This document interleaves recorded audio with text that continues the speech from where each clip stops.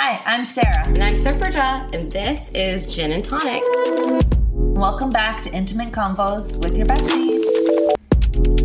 Hello. Hello. Hi, Sarah. Hi. Happy HPV. What? Oh, no. I'm just kidding. That's what we're talking about today, kids. But before that, Sarah, what drinks did you make us? Limoncello spritz. You impress me every time. I wish a man thought that. I'm just kidding. I'm just kidding. I'm a confident woman. How was your 4th of July? I went to the beach and it off and on rained. Okay. Real Independence Day moment. I know. But you know what? I think we just all need to reflect on what we're celebrating and who doesn't get to benefit from all those rights that theoretically everybody should have. And I'll stop there. Well, surprisingly, people might be surprised who know me, know that I'm a true patriot on July 4th. Oh. See? Look, she's surprised. Yeah, you know why? Because I started following your sister. What did your she other do? sister. Oh, yeah. She was angry about it? No, she was like, she posted this meme about how New Jersey is the most unpatriotic state in the country. Really? And she's like, literally brings tears to my eyes. I'm so proud of my state. And I was like, I thought I, of course, find some of things that happen in this country so heartbreaking. But I don't know what it is. I just really love being American. I love being other things too, but I feel like our promise is so exceptional. And part of the heartbreak is that we just often let ourselves down. Well, I think that's because we've lived up to we're our parents' American dream. Literally, my mom came to the United States with nothing, didn't speak any English, Yeah. And look, I've done okay for myself from all of her sacrifices. That's the American dream. I know. And I definitely think that this idea that anyone can just move here and be super successful is a myth. There's lots of systems in place that make that less possible. But I also just look at the White House and my heart beats faster, okay? It's true. I love being in D.C. How was your D.C. trip? It was so fun. I know, this is why I'm fresh off my patriotism. I know, I can tell. Well, I think that's why it's so heartbreaking, because it's yes, all people are created equal. So when will we eventually, when will we live it? Which maybe we've never lived it before, and maybe our founding fathers didn't really mean it, but something in them said a version of it, and I want it to be true, Anyway, but my trip was really great. I feel like couples traveling together, it's like a stress test. Like an EKG stress test where they're making the numbers go up and you're like, ah! I have not been on a couple's trip in a long time. Well, it was wonderful and also funny. Adam and I travel really well together, but it is interesting when you're with someone all the time. Even small differences kind of come out. Well, even when we were booking our trip to Mexico City, we were picking out hotels. You're like, you guys, I need a hotel that has a gym in it. Because my fiance has changed my way of traveling. I was like, excuse me? I blamed it on him so that you guys wouldn't judge me, but I wanted the gym. No, I mean, okay, that's a normal thing. If you're going to spend a ton of money on a hotel, not even having a gym, that's suspect. But whatever, I'll do it for you ladies. It's fine. You guys in general have a lot more preferences than me, so I'm willing to sacrifice there. But it was a really lovely trip. And yeah, I always feel like it makes our relationship stronger, but does highlight, because Adam and I are so similar, but then you put us in high stakes situations and some things are very different. How I'm a lot more impulsive than him. A lot more. He's very thoughtful about his decision-making process, where I'm like, let's do this, let's move on. Let's do this and move on. And he's like, let's think about all the pros and cons. So I feel like I'm in between you guys. Yeah, probably. I'm very thoughtful, but I don't want to perseverate on stuff. Yeah, or you're fine, you make the decision. Let's just do it if you're over it. But it was really fun. And we almost never fight. So we didn't have any big fights. I was about to say, did you fight? No, but we had more little tiffs. We had made this plan where he was going to work out. I was going to edit our podcast. And he had talked to his friends we were meeting up with about when to meet up and made all these plans. about when he's going to finish running, whatever, but had not really communicated that to me. And so then he came upstairs and was like, we got to go. We're running late. We have to go. And I was like instinctually super annoyed because I was like, I don't know anything about this plan. Like, you just decide when you're going to finish running and I have to be done right away. And I handled that by just like stewing and pretending I can't hear him. I'm really mature. And then, but he's just so wonderful. It was still good because we eventually got out the door and we were like talking about it. And I was like, yeah, I just found that really annoying because you didn't communicate any of these plans with me. And it's hard to be mad at Adam because then he's always like, you're right, I should be a way better communicator. And then I'm like, well, I should probably also just not pretend I can't hear you and not respond to the plans you're doing. Like, yes, you probably could communicate better, but also I was being very immature. So it was good. Okay. All of these things for us last like 5 minutes. I don't know. It's interesting when you like merge your life with someone. Yeah. I wonder how he's going to feel about me telling this whole story. That was a good mind. You didn't paint him in a bad light. It's just normal, like... really the best. It's like hard to be mad at him because he always just like takes responsibility. Like immediately. He'll be like, yeah, you're right. I really should have communicated that better. Like immediate responsibility taking. You almost resent him for being like so considerate. That's good though. I know, he's so sweet. Okay, anyway, Sarah, what is this episode? We're talking about HPV. I've had it. This is a confessional. What? I'm just kidding. Because today we're empowering people with HPV. Yes. And we're educating the masses. Because even I, a gynecologist, felt confused and unsure when I had it. I was like, what? It's so crazy because I was a gynecologist when I found out I had HPV, and I remember sitting in the office being like, wait, I have so many questions. And then immediately being like, man, I really need to talk to people better about this because if I have this many questions, I can't imagine how other people feel. And also just being confused of like, well, I was in a monogamous relationship. Like, what does that mean? And for some people are not in monogamous relationships. It really goes to show, like, it honestly has nothing real to do with that because it's just really common and people don't know almost anything about it. Yeah, so we wanted to shed some light on HPV, also known as the human papillomavirus. And, you know, I actually just went to a conference where some of like the world experts who study HPV were at, and it was really reassuring that there are still so many questions and people don't always know the answers. Mm-hmm. Like, when should we stop screening? When should we start screening? When do we do pap smears? What should we, so it made me feel reassured that the medicine and the recommendations are always evolving.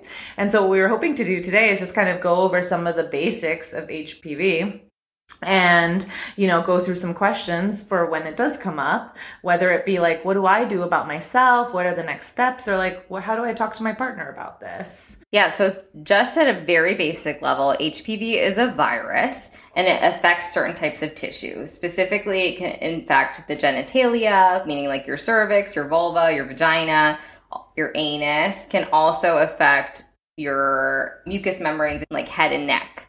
So the reason that we care about it, even though it's super common, is that for some people, it can cause changes that eventually lead to cancer. So that's the main reason. And then a specific type of HPV can also cause warts. So those are kind of the two consequences that make us pay more attention to something that in general is actually usually a benign thing. Usually people get it, it becomes dormant, or they clear it. Another reason we care about HPV, and one of the interesting and helpful things about it, is we can test for it. And not all cancers in our body we can screen for. Like ovarian cancer, there's no test that we can test people for.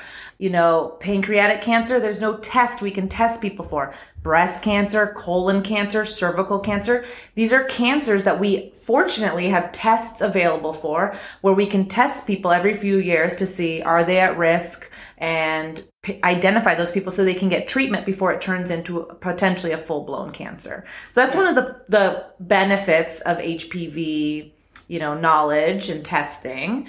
Before we had HPV testing and pap smears, cervical cancer was one of the most common cancers for women in the United States and worldwide. Now it's the fourth most common cancer among women because we're so good at screening and have been really good about doing pap smears in the last 20 to 30 years. Mm-hmm. Worldwide, it's still one of the most common cancers, unfortunately, because they don't have access to as many resources as we do in the United States, fortunately. Yeah.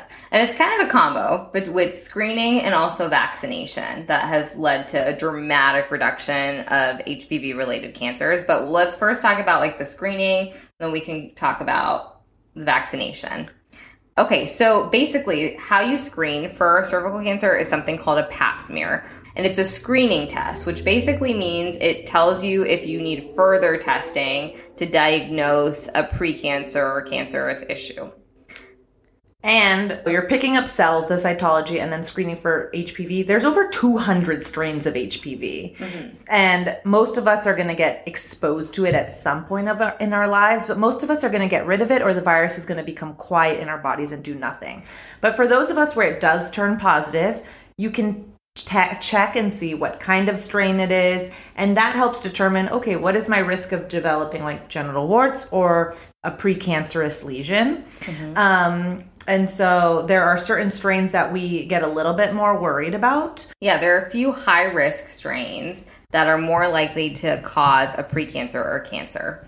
And in terms of who needs testing, Sarah, so the current guidelines that we follow still say at age 21, people start on it irrespective of sexual activity. There are some immunocompromised conditions where screening guidelines might be a little bit different. But in general, people get it when you're younger every 3 years and when you're a little bit older every 5 years if your testing is normal. That is changing. It takes a long time for these guidelines to change, and they've changed significantly in the past too, mainly because we realized in the past when we would test people every year, it was leading to a lot of procedures that people didn't need because a lot of these changes go back to normal on their own. So there's a push towards HPV testing instead of cells, the cytology testing as the initial screening tool, and starting people later. So I think in our lifetime, we'll see that happen. But right now, it's still cytology, which is the cells, are the primary way.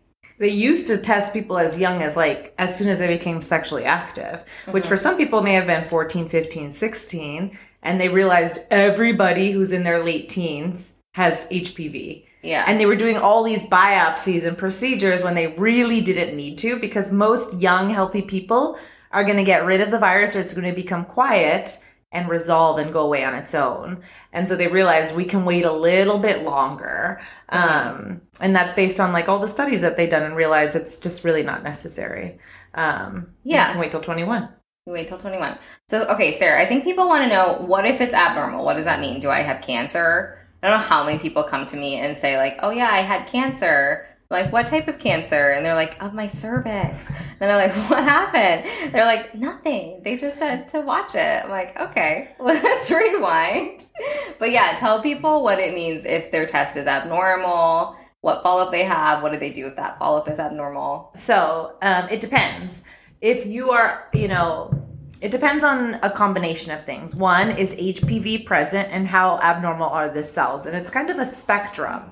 The cells are either completely normal looking. Sometimes they're atypical looking, but we really don't know what kind of atypical they are. Then the next grade would be they're low grade changes, meaning there are changes in the cells, but they look low grade to us, meaning not super worrisome. And then the next level would be they look high grade, a little bit more abnormal. And so you can fall in this wide spectrum of changes. And so then it becomes, okay, what should we do? And depending on how the cells look, usually the next step is let's do another exam, but let's use a microscope to look at the cells even closer. Called a colposcopy. Mm-hmm. And you do that in clinic. It's nothing special. It's with the same doctor who did your pap smear. Literally might be in the same exact room. You're awake. It's not, and what they're doing is they're looking at the cervix a little bit closer with the microscope to see if anything looks abnormal and if you need a biopsy. Yep. Yeah. And then if you need a biopsy, the results of that are what we consider diagnostic. So the screening tool is to say, Do I need more testing? The colposcopy is to diagnose what's going on. We grade the results on a scale. So basically, we take the biopsy, or the pathologist do. I act like we're all purpose. Sarah and I are like at home looking at these pieces of tissue. No. The pathologists do it. Thank you, pathologist. But they look at the tissue and look at the cells in relation to each other, which helps them diagnose it. And they put it on this scale from completely normal to a little bit abnormal to medium to precancer to cancer. So based on what they find, we decide how closely we need to follow someone to make sure it goes away, or if we need to do something to treat what's already there. If it's a low-grade lesion, we usually just repeat it in a year. And then if it's a middle or higher grade lesion, we either remove that section or we have kind of a nuanced conversation about people's goals and base it on that. Yeah. So, having an abnormal pap smear does not mean something bad is happening, like something tragic or crazy is happening. Yeah, like I remember when I had it, I had LSIL, which is like low grade, but I still like, what? Yeah. I'm like, but I'm such a good person. No, it has nothing to do with what a good person you are, obviously. And then I had a CIN1. And I remember my friend, this is the problem with your friends doing your medical care. She texted it to me, I think thinking I would have a normal gynecologic reaction. And I just remember being at home staring at it and sobbing. Actually, so. And then I had a colposcopy, which it honestly did kind of hurt. I know we tell people it's not a big deal, but it hurt. The pap smear, so it's kind of like a pap smear in that they put a speculum in.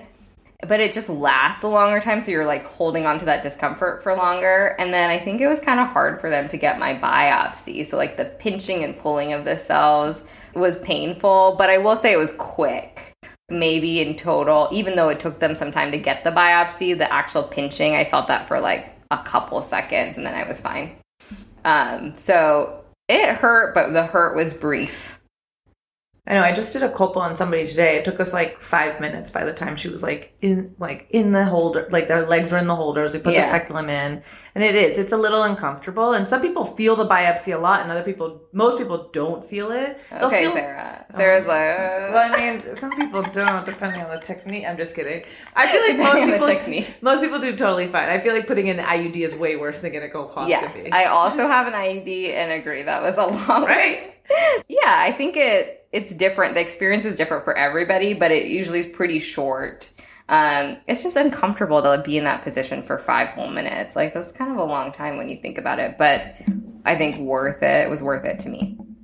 Okay, so after that happens, a lot of people say, what does it mean? If I was in a monogamous relationship, does that mean my ex was a cheater? Tell me he was a cheater, because I've been looking for a reason to be pissed. I'm literally always hammer texting Super Joe and Laura. I'm I'm pissed. Yeah. My day is terrible. I'm just kidding. Yeah, Sarah, was he a cheater? You gonna tell me? Okay, anyways. No, not necessarily. Okay, have his back then. That's fine. So essentially, it's so hard to know because it's such a tricky virus. And essentially you can get it years ago. It stays quiet and then it suddenly pops up. So, and the crummy thing is they don't test men for it. We don't screen men. There's no good test to screen men. There's only a way to screen women or trans men or non-binary folk, but not cis men. Cis men just get away with everything. I know, always. I should have been born a man. Just kidding. I love being a woman. Me too. But so you have no idea. And I think the crummy thing is sometimes I'll have patients who have only been with one partner and they'll be positive for HPV. And then you have people like me who've been with more than one partner. Just kidding. Maria McCain. Rocket. I hope you're not listening to this episode. This is a parental. Should we put a parental advisory? Todavía soy un virgen, te juro. Por siempre. Estoy esperando hasta que me caso, te juro. Anyways. It just really doesn't matter. It's so hard to know. And so you may have had one partner and you have the virus, or you may have been with multiple partners and you may never get the virus. And so it's really hard to... Yeah. And I will say my ex was nice about it. He handled it well, whatever. You told your ex. So you told your ex. I told my ex. I think I was I almost feel like how I did it, I was lucky that he kind of didn't know a lot about medicine and also was just kind of had a like whatever attitude about everything, because I feel like the way I did it was not ideal. I think I was just like, oh, guess what, I found out. Is this the guy you did a music video with? No, but I was talking about him this weekend. Are you kidding? He would have freaked out. Okay. Freaked out. But no, this was another ex of mine who is lovely, but he was just like, huh, okay, and then like moved on, which I think if I were to go back, I would have had a conversation differently. Because I think people want to know, like, what do I say? Yeah. And what do I do? Do you have any advice, Sarah?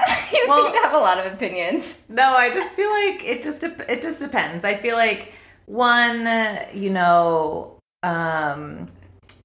do I didn't do anything wrong. No one else did anything wrong. No, absolutely. And it's like remembering that when you're having the conversation that like you should not carry the shame that society puts on you. That's not for you to experience. And it's so hard to know. You can't.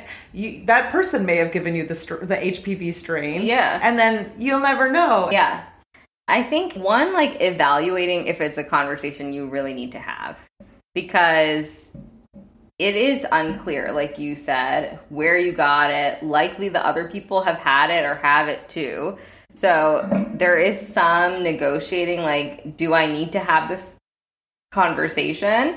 I think in a monogamous relationship, like, I felt like I should have it just because I didn't want to be thinking about it and not. I just was like burping because of the alcohol you gave me. Is it GERD? No. But anyway, I felt like I should have it because I was in a monogamous relationship. I just didn't want to be worrying about it and not have the conversation. I think that remembering there's nothing to be ashamed of. And this is super common and just happened because you had sex. Like, so everybody has sex. Like, that's you don't not even have shameful. To have sex. That's the other thing. You don't have to have sex, Mom. Well, I think but there's nothing shameful about it. I think the other thing to keep in mind is over 80% of people are going to be exposed to HPV at some point. Yeah. And just most people are going to clear it, or it's going to stay quiet, and it's just not going to get picked up. Yeah. Like, may have been positive multiple times in the last 15 years. It just never got picked up. And maybe it'll get picked up on my next pap smear. Yeah. It's just, you can't predict that. And so... So if you're in a monogamous relationship and you've decided it's worth it to tell this person, then I would say, first, give yourself a talking to of like, I have nothing to be ashamed of. Review the information, maybe talk with your doctor, practice the conversation. If you have friends or family you could tell this to, practice the conversation with them. Set aside some private time with your partner to talk about it. You can just either pick a private moment, do it in a place where you feel comfortable, maybe at home. And I would just rip the Band-Aid off. I would just like say, hey, I had my GYN visit, and actually it came back that I had HPV, which is apparently very common. And I would just rip it off. I would just say it. And I think it's good to come in from like a fact of a matter, like perspective. Like, you don't need to come in like, oh my God, this horrible. No, hey, my pap smear came back abnormal. Looks like I have HPV. I'm going to have more regular visits with my GYN. It's actually a very common virus that most people get. Unfortunately, men can't get screened for it, and we only pick it up in women most of the time. Yeah. That's it. Those are the facts. Yeah, and you can say... There's no testing for cis men, but probably if I have it and we're the only partners we have, that you've had it too, and would expect that both of us would clear it.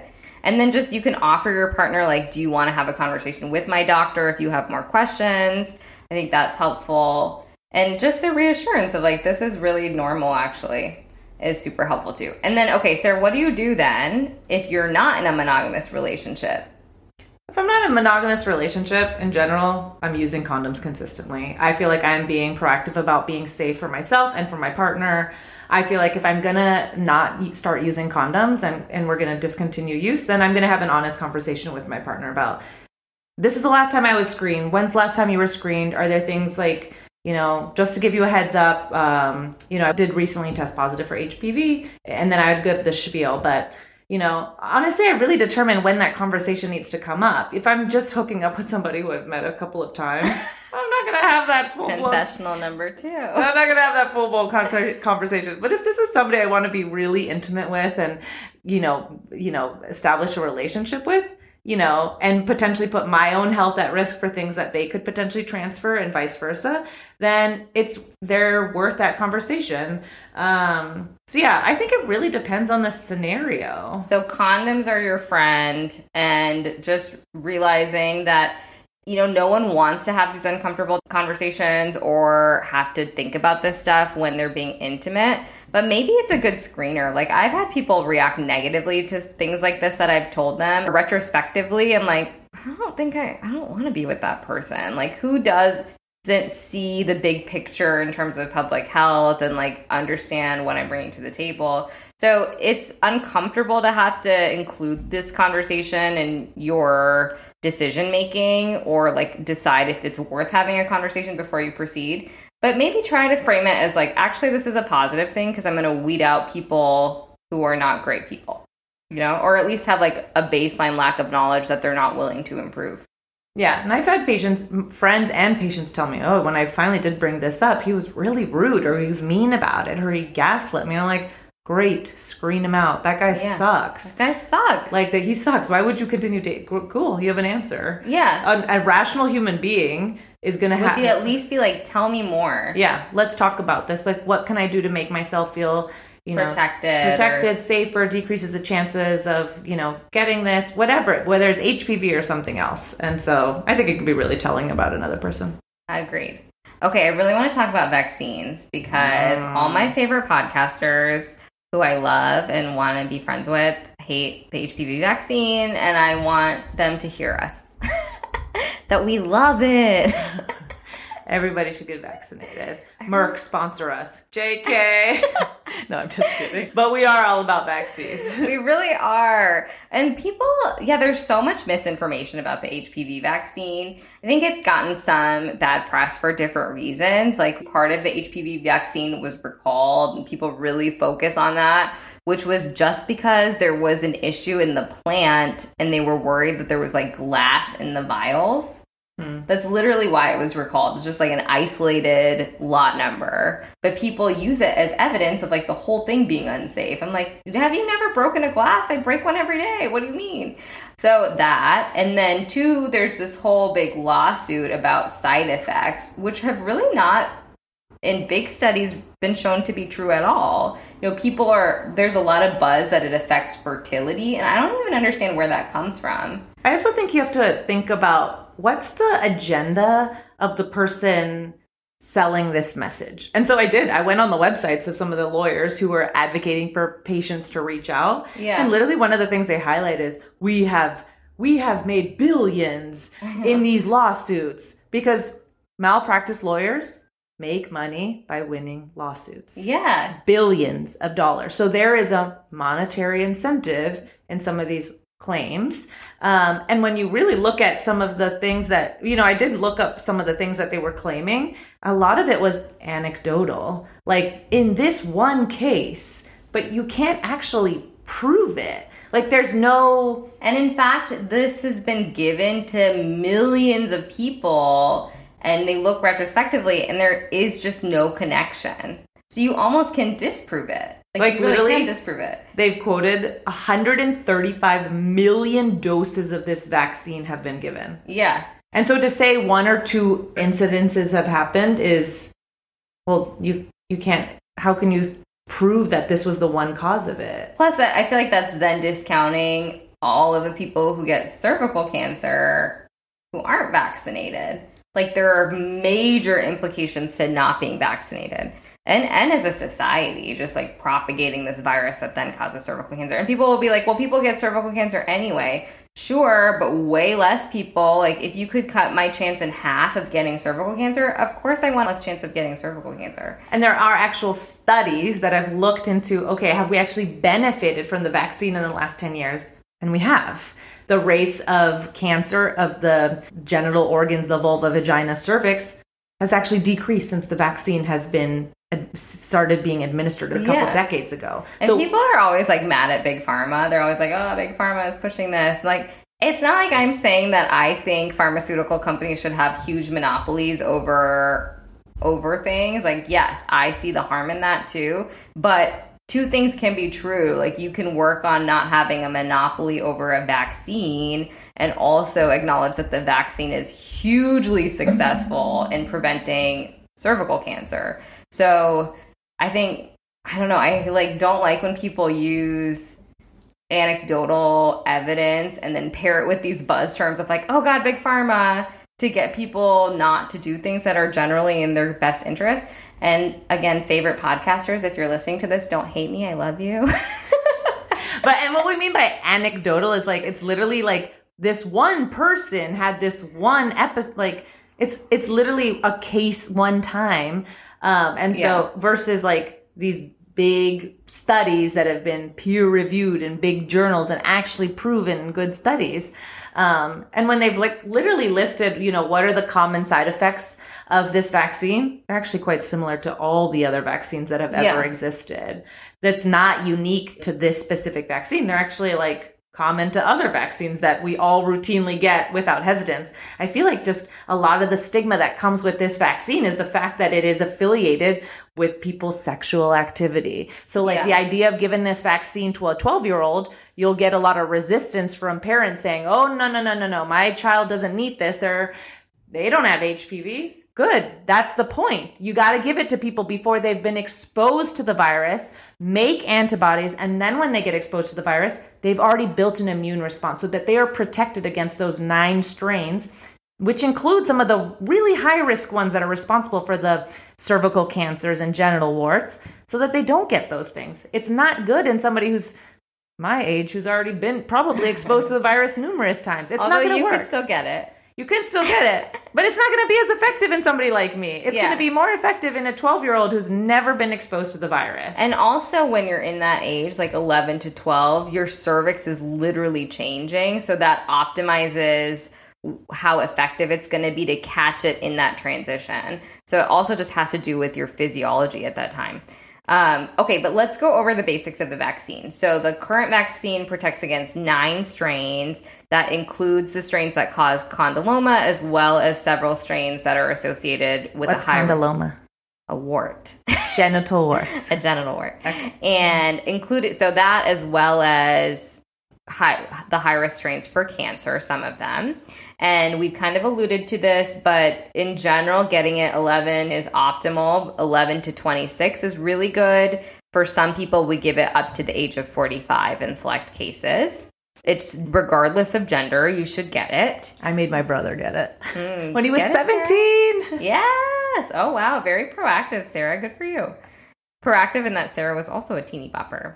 I got the 4G version though, so. Oh, you did? When there's only 4 strains. But now we're improving, guys. You can have a better. You can have the better one that I got. And side effects, like you alluded to, similar to all vaccines, things like you can have pain where you got a needle stuck in your body, swelling, redness, can cause headaches, rarely things like fainting. Those things, again, very rare. Really no proven association with fertility. I don't know how many times to say that. As a person who received the vaccine when I was 17 years old, I'm really happy I got it. I know that I'm at least, somewhat protected against some of those strains. It makes me feel reassured. And so, so far what we know from it since it's been out since 2006, we think it's working. That's what the studies have shown. Okay. So, bottom line, HPV, super common, not shameful, but get screened for it, get vaccinated for it, and everything will be better, okay? You're gonna make more money, be happier. Just kidding. But really, things are better. And if you need to remember it's happened to other people, remember me. And probably me in 3 years. But get the vaccine and get screened and see your GYN, and don't be alarmed if it comes back positive. It's actually quite common, and it usually goes away. Woo. Bye. Love you. Bye. Bye.